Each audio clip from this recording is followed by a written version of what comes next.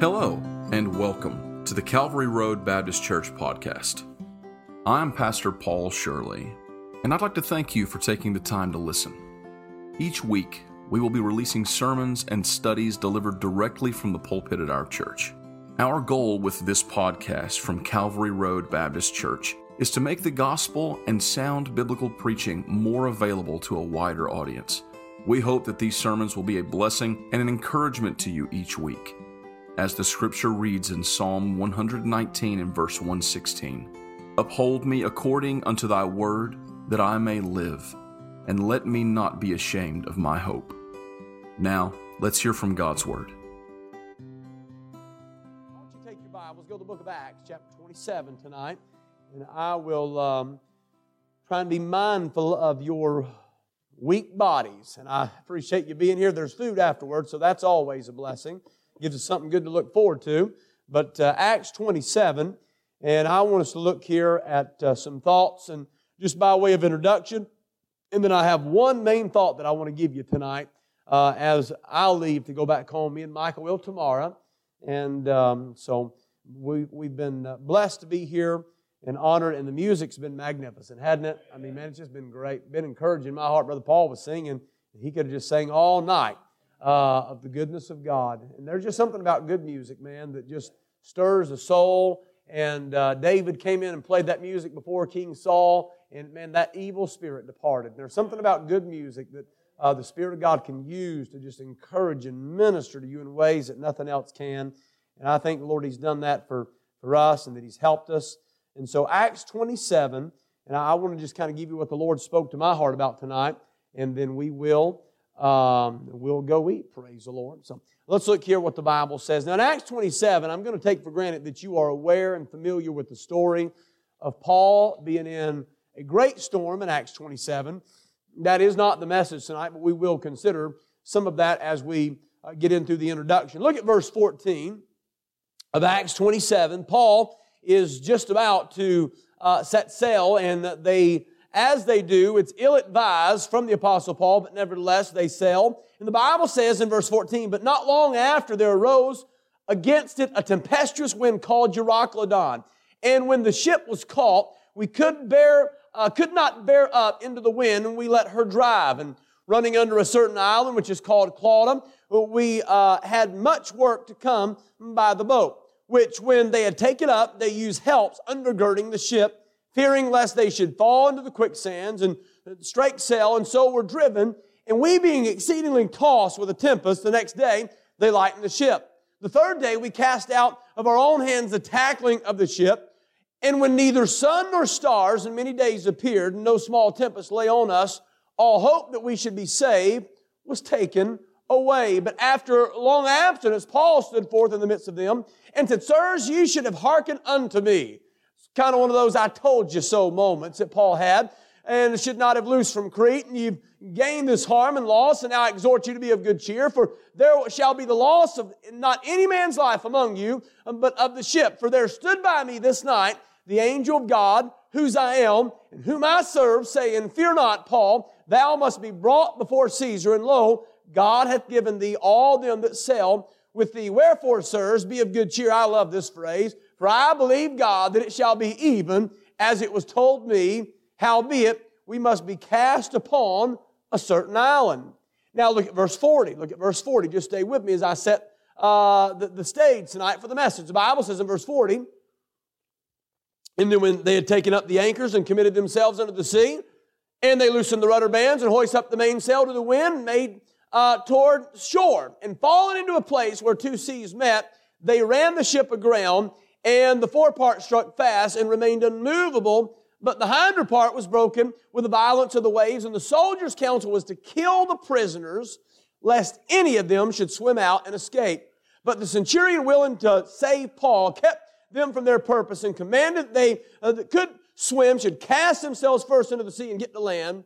And some," the Bible says, "the rest on boards, some on broken pieces of the ship. And so it came to pass that they escaped safe to land." Look with me at one more passage in chapter 28. Chapter 28, look just right over there on the next page. And I want you to see another passage here. Now, in verse 37, the Bible tells us this, and And when we were on the ship, there were 216 souls. So it tells us how many people, 276 people on this boat. Verse 1 of chapter 28. The Bible says that when they were escaped, they knew that the island was called Melita. And the barbarous people showed us no little kindness, for they kindled a fire and received every one of us because of the present rain, because of the cold. And when Paul had gathered a bundle of sticks, he laid them on the fire, and there came a viper out of the heat and fastened on his hand. And when the barbarians saw the venomous beast hang on his hand, they said unto themselves, no doubt this man's a murderer, whom, though he had escaped the sea, yet vengeance suffereth him not to live. And he shook off the beast into the fire, and he felt no harm. Howbeit they looked when he should have swollen or fallen down dead suddenly. But after that, he looked a great while, and they saw no harm come to him. The Bible says they changed their minds and said that he was a god. Now, Father, I pray that you'd help me to say exactly what needs to be said, and anything that should not be said, let it be left undone.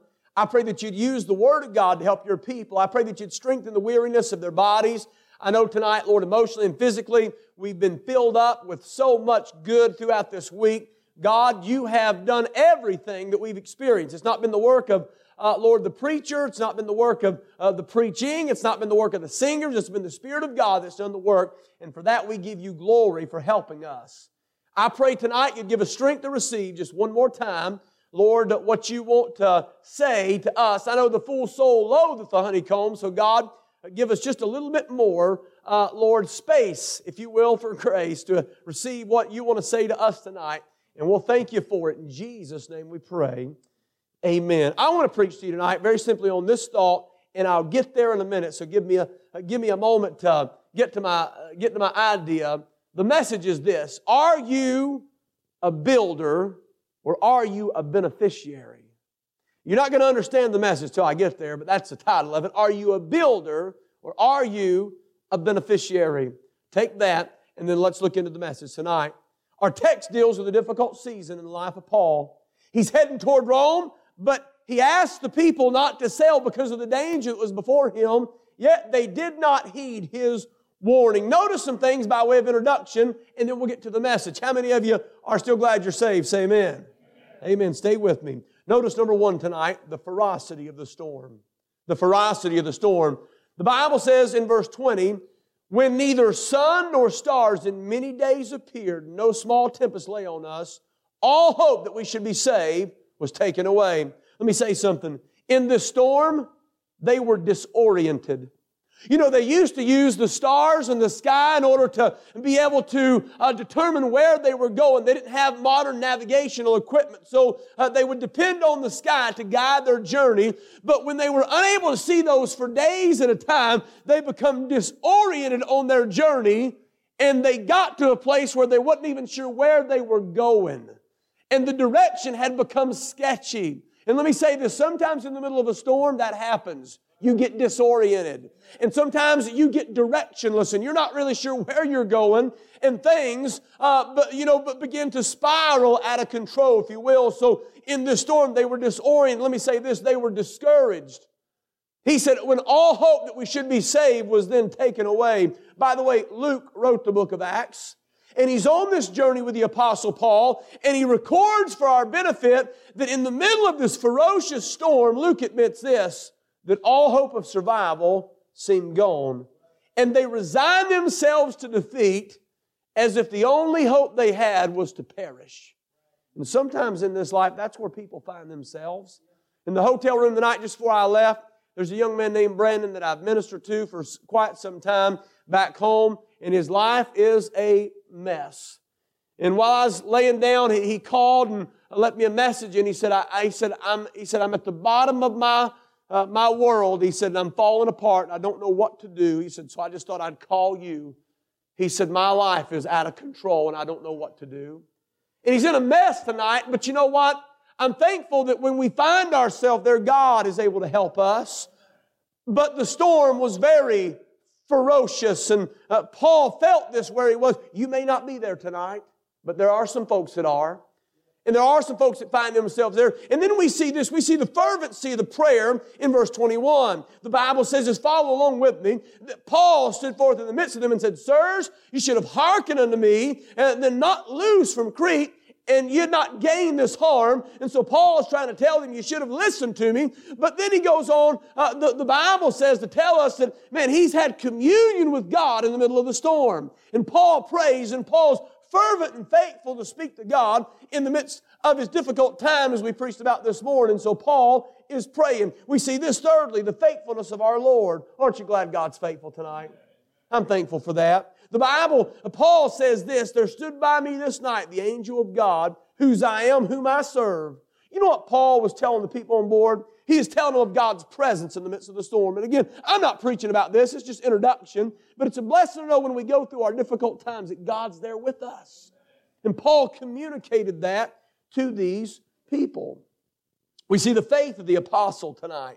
In verse 25, he said, Wherefore, sirs, be of good cheer, for I believe God that it shall be even as it was told me. You know what he was saying? He said, the God that promised me He's going to get us through will follow through with what He said. He's not going to forsake His promises. It's interesting, the Apostle Paul, watch this, to start this chapter, he goes from being a prisoner to the end of this chapter in 28 to the leader. Paul goes from no influence to all influence. And it's amazing how God can do that through a storm. By the way, had there not been this storm, I'm not sure that the Apostle Paul would have been given the amount of authority that he had, but he shook that viper off into the fire, and the leader said, I'll speak to that guy.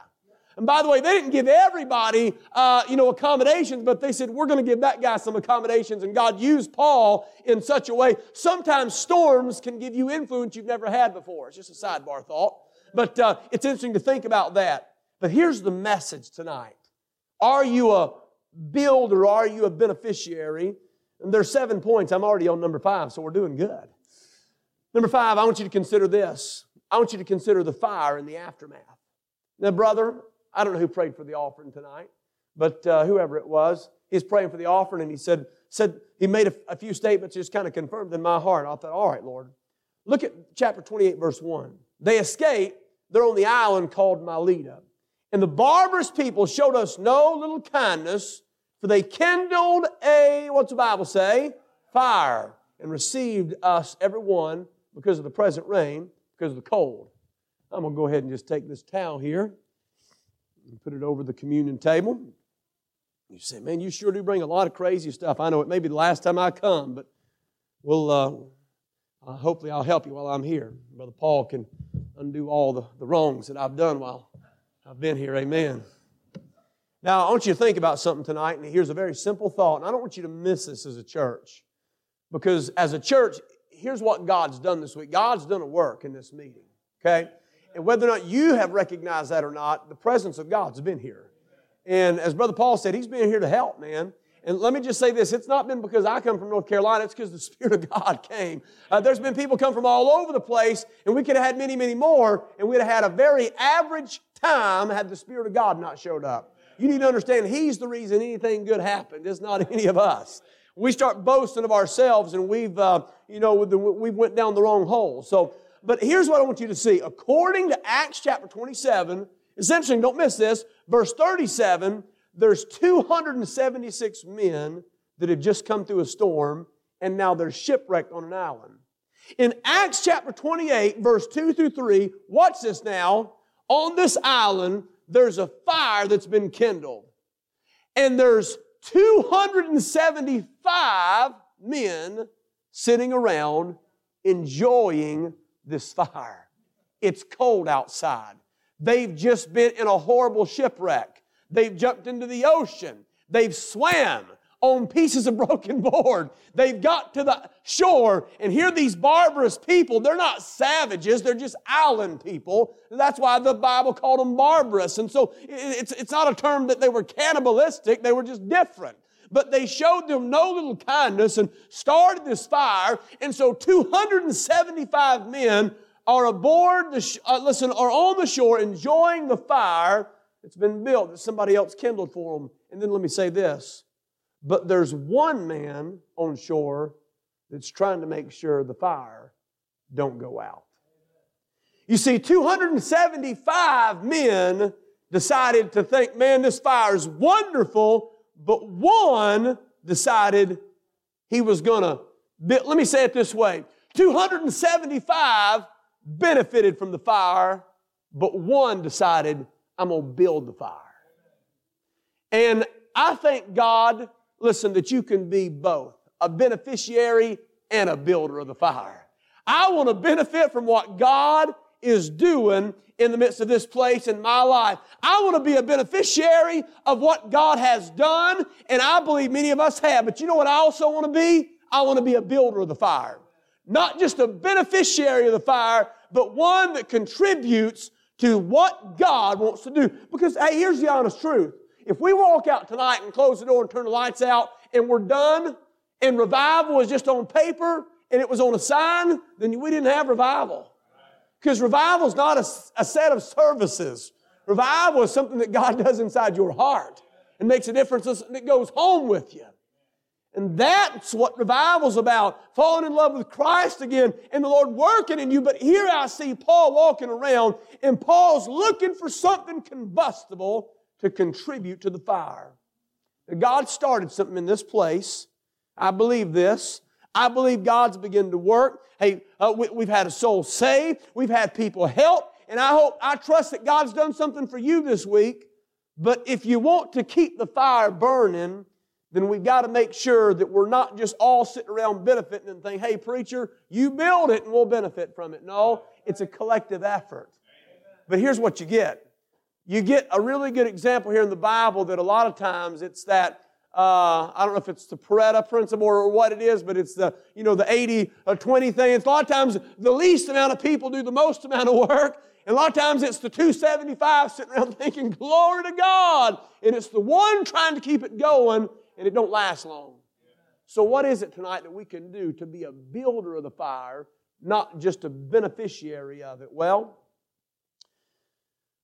Brett Wells wanted me to tell you that he was the one that brought this illustration tonight and wanted all the praise and glory for it. I'm just kidding, Brett. I love you, man. Well, so what is it tonight? Well, what are some logs we could throw on the fire in the church and keep it going?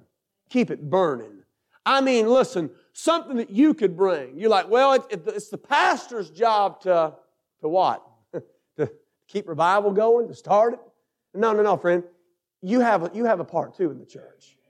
You have a part as well. So what is it? Well, number one tonight, and I didn't know the theme till today, Brother Paul pointed out, but look, I'm going to say four things. The first log you can throw in the fire to keep it burning, number one tonight is unity. Is unity. Say that with me, church, is what? Unity. I'm going to put it right there. It's unity.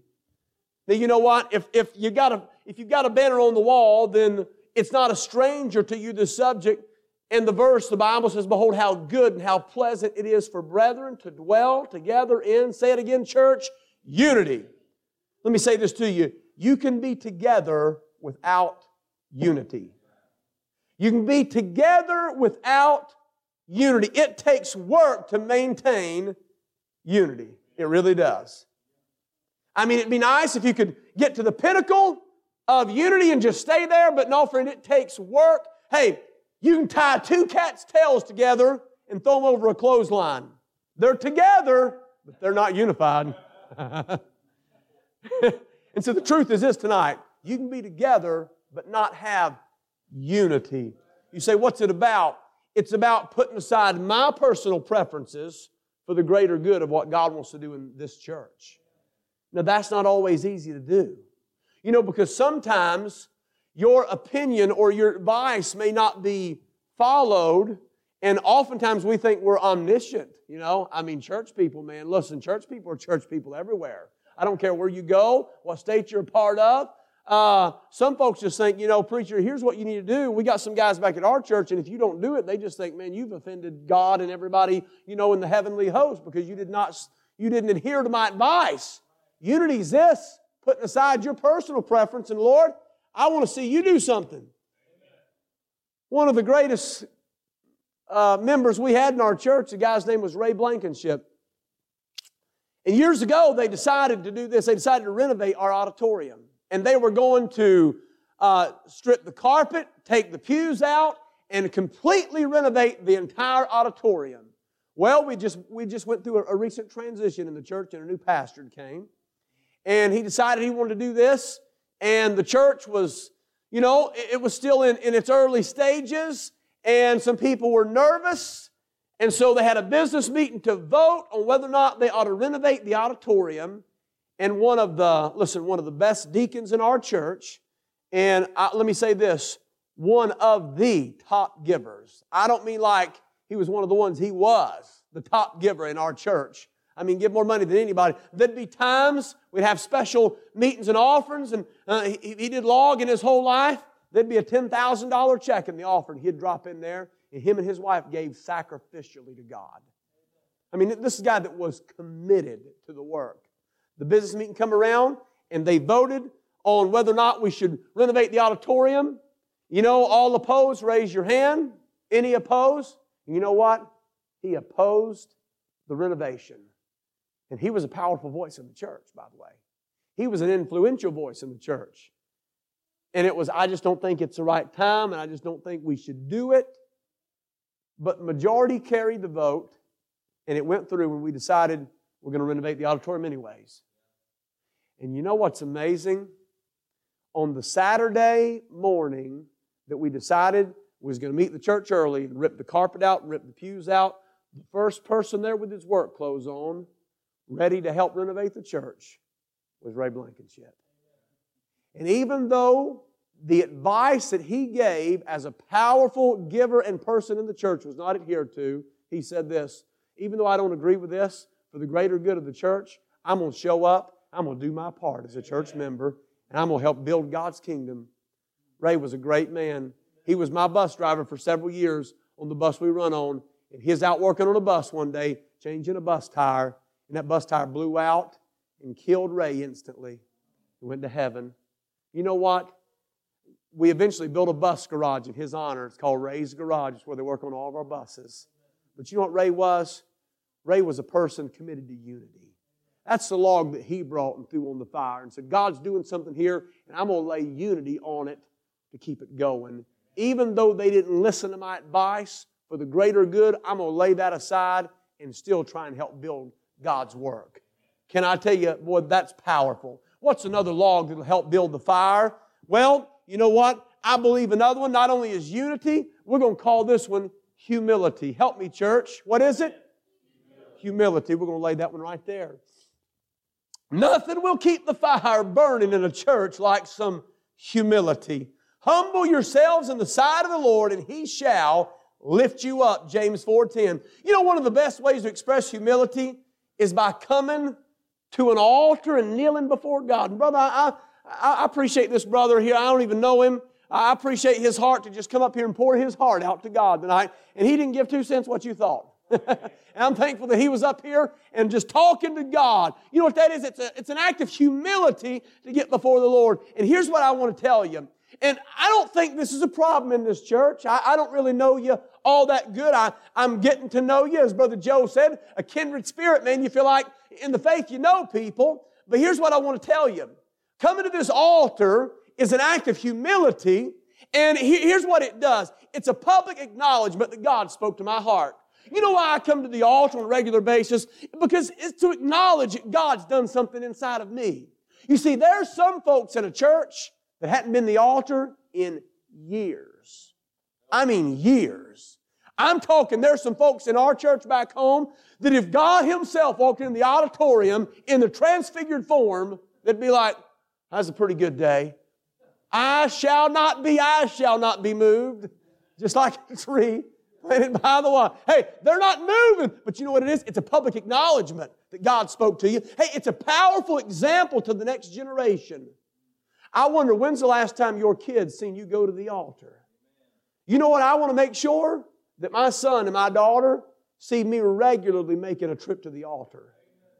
You say, why? You got sin in your life? No. By the way, the altar is for more than just confessing your sins. It's to work. I'm pretty sure this brother tonight was worshiping God up here. But there's sometimes, it's a good example to the next generation for them to see us as adults coming to an altar. That's important. It's also a personal response to the Savior. It's humility. Boy, nothing will help a church like a good, healthy dose of just you get on this altar and humble yourself before God. It's hard to have a critical spirit. It truly is. Well, let me give you another log. You say, how many pieces wood you got? Well, it's going to be a long night. I just got 4. Let me give you the next one. Unity, humility. This log tonight, church, is activity. Say it with me. It is activity. We're going to lay that one right there.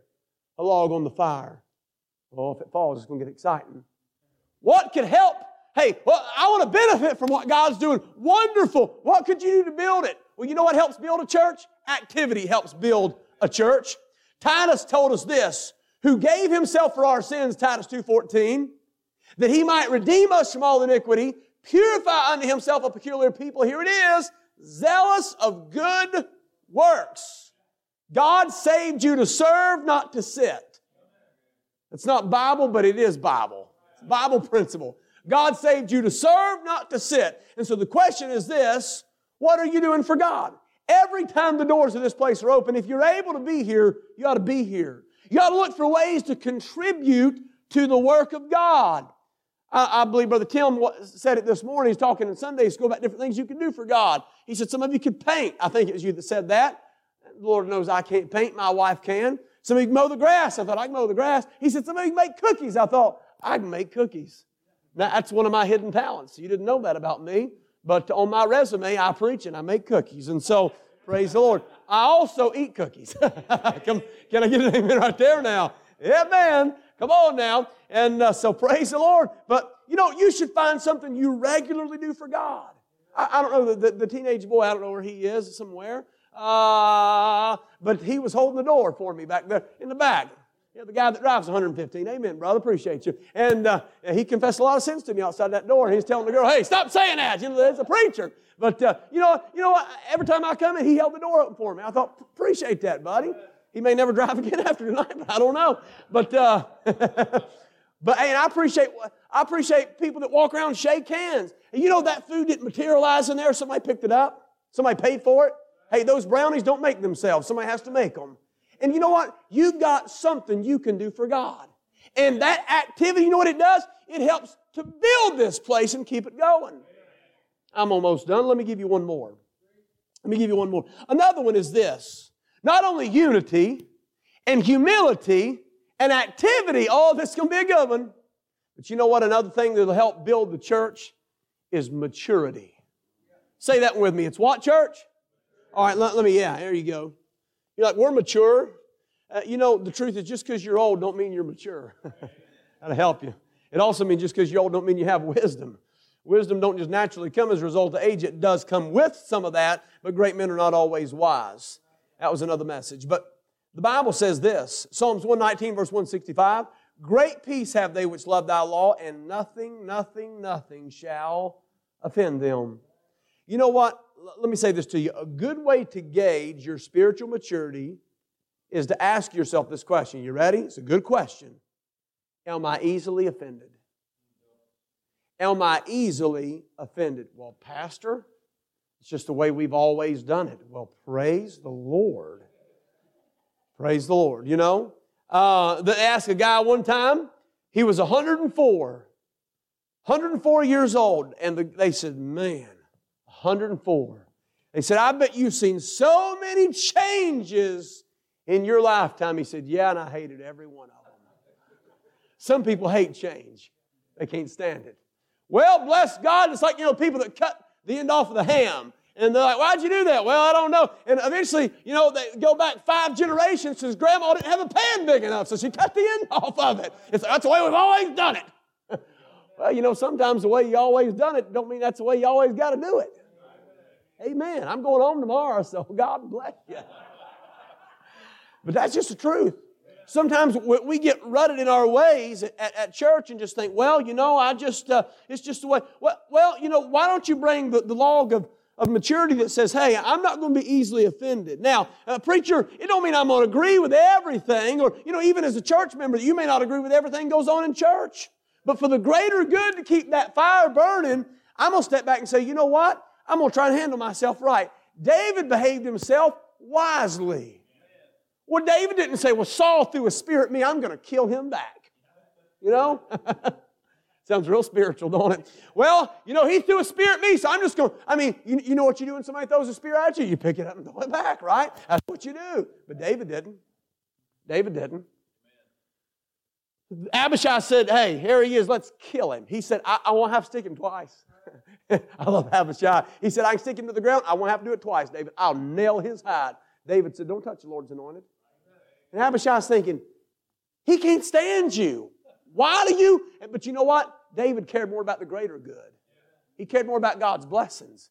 And sometimes all we care about is our agenda. Come on now. You're like, man, I wish you'd preach that other message. Yeah. But the truth of it's this. If we want to do more than just benefit from the fire, if we want to see it maintained, then we got to put some logs on it. And sometimes, you say, have you ever been offended? Let me check. Yeah, I'm breathing. I have been offended before. And you know what? I have handled myself wrong. I've had to say these words. Some of the toughest words you'll ever say. Oh boy, let me help you. I'm really preaching now. You say, preacher, we got food now. Yeah, I'm really feeling the preach coming on now, though. Some of the hardest things I've ever had to say is two things. Number one, I was wrong. I was wrong. By the way, my son has heard that many times out of my mouth. Son, I was wrong for the way I handled that situation. I was wrong. And I've just had to say it. Well, bless God, you're a man, and men are wrong a lot. Amen. All the ladies said, amen. There's a chance, ladies. I'll give you a chance as an underhand right there. But I was wrong. I've had to tell that to my wife, to our leadership, to people I work with, and then something else almost even tougher is this. I'm sorry. Well, I'll say I'm sorry when they're sorry. Wasn't that a great spirit? Aren't you of an excellent spirit? Boy, sometimes it's okay to walk up and say, hey, I was wrong about how I handled that, and I'm sorry. And boy, for some Christians to say that, man, it'd be an act of God. But you know what? If you got unity and humility on there and maturity, then there's a good chance you'll be able to say those things sometimes. Come back to each other and say, hey, I didn't handle myself right, and I was a little bit huffy. I was a little hangry and didn't eat breakfast this morning, so I yelled at you, and I'm sorry about that. And you don't have to lose your mind and blow the whole church up when something goes a little bit wrong. Just come back in humility and just say, hey, I'm sorry about that, and I want to be better at that.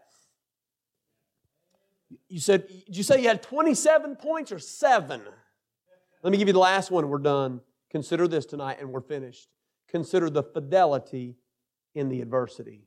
Tonight we saw, I'll just run back through all of them with you quickly. The ferocity of the storm. We saw the fervency of the prayer, the faithfulness of the Lord, the faith of the apostle, the fire in the aftermath. And then tonight, we see this. I can't count. 6.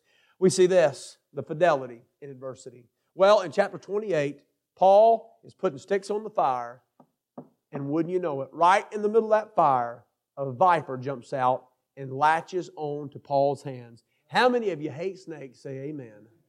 I hate snakes. I mean with a passion. I can't even tell you, but I hate them. You say, well, what about the only good snake? That's right. The Bible says in 2 Opinion 4 verse 2, the only good snake's a dead snake. Amen right there. So with supernatural help of God, you know what Paul did? Paul shook off this viper into the fire. Don't miss this statement. The way he handled the unexpected adversity in his life made a lasting impression on everybody around him. I want to say that again. The way he handled the unexpected adversity in his life made a lasting impression on everybody around him. You know, when you don't plan for adversity and it comes out of nowhere and latches onto you, it'll reveal what kind of Christian you really are, man. Because you know what? If you are just corrupt on the inside, it will show itself in a quick minute. If you are not what you need to be for God. But Paul shows himself to be the kind of Christian that he said he was, and it made a difference. Can I also say this, and Brother Paul, you know what I recognize in this passage? 276 people. But you know who the snake didn't bite? The snake didn't bite the 275 that were warming their hands by the fire. Let me say it like this. The snake didn't bite the 275 people that were benefiting. The snake bit the one that was building the fire. And here's what you need to know tonight as we conclude this meeting. that is this. You need to anticipate spiritual attacks in the coming days.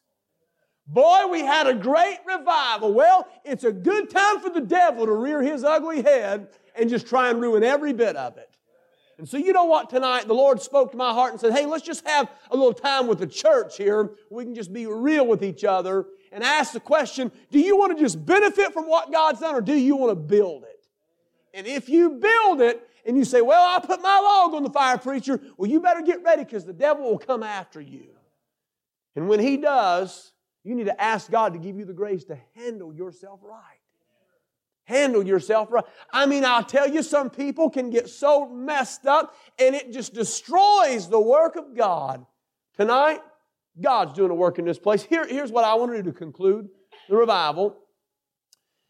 As Brother Joe's been asking us to do early on in the service, I wonder tonight, as many it would, as we conclude, and Sister, I may just have you play softly as we do this on the piano, to just find a place on the altar tonight in just a minute and say, Lord, I want to benefit from everything you've done this week, but God, I also want to help build it. God, I want to put some logs on the fire myself.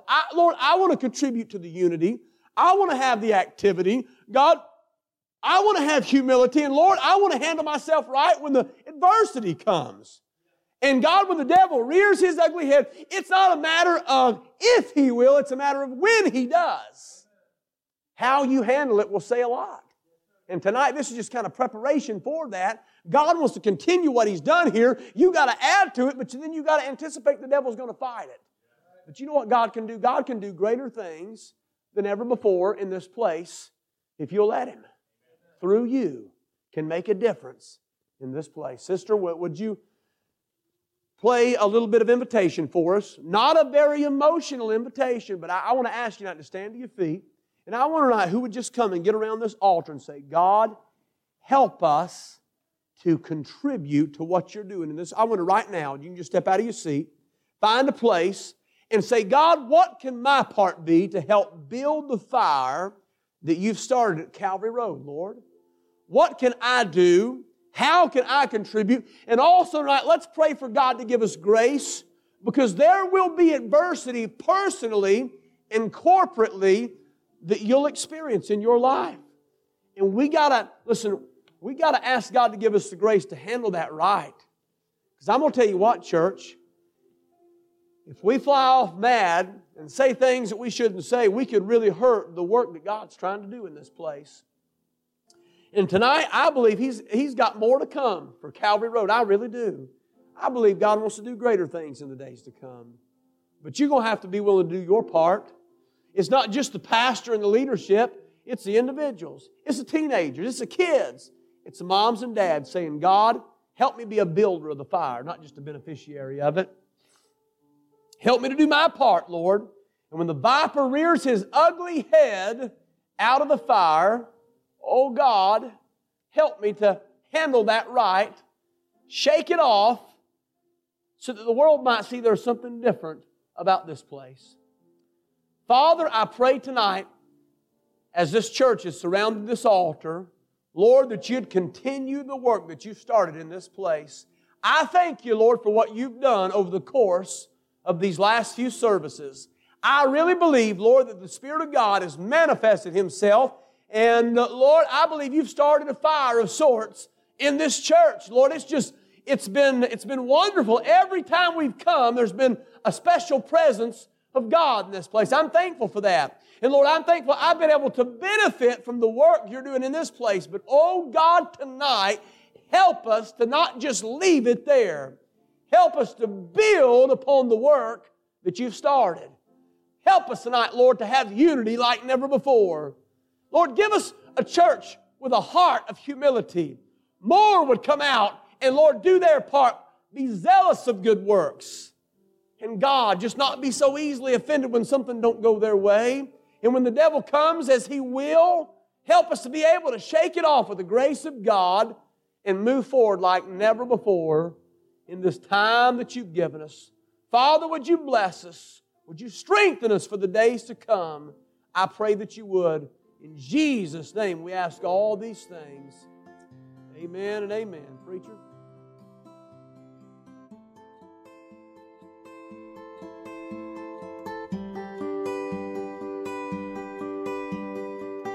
Thank you again for listening to the Calvary Road Baptist Church podcast. If you would like to learn more about our church in Shepherdsville, Kentucky, you can find the link to our website in the show notes to www.calvaryroadbaptistchurch.com. We're so thankful that you've taken the time to listen to today's sermon, and we hope that the Lord will use it to edify you in the faith. If you'd like to help spread the word about this podcast, you can do so by leaving us a 5-star review on iTunes or wherever you get your podcasts, or by telling a friend. Thank you again, and have a blessed day in the Lord.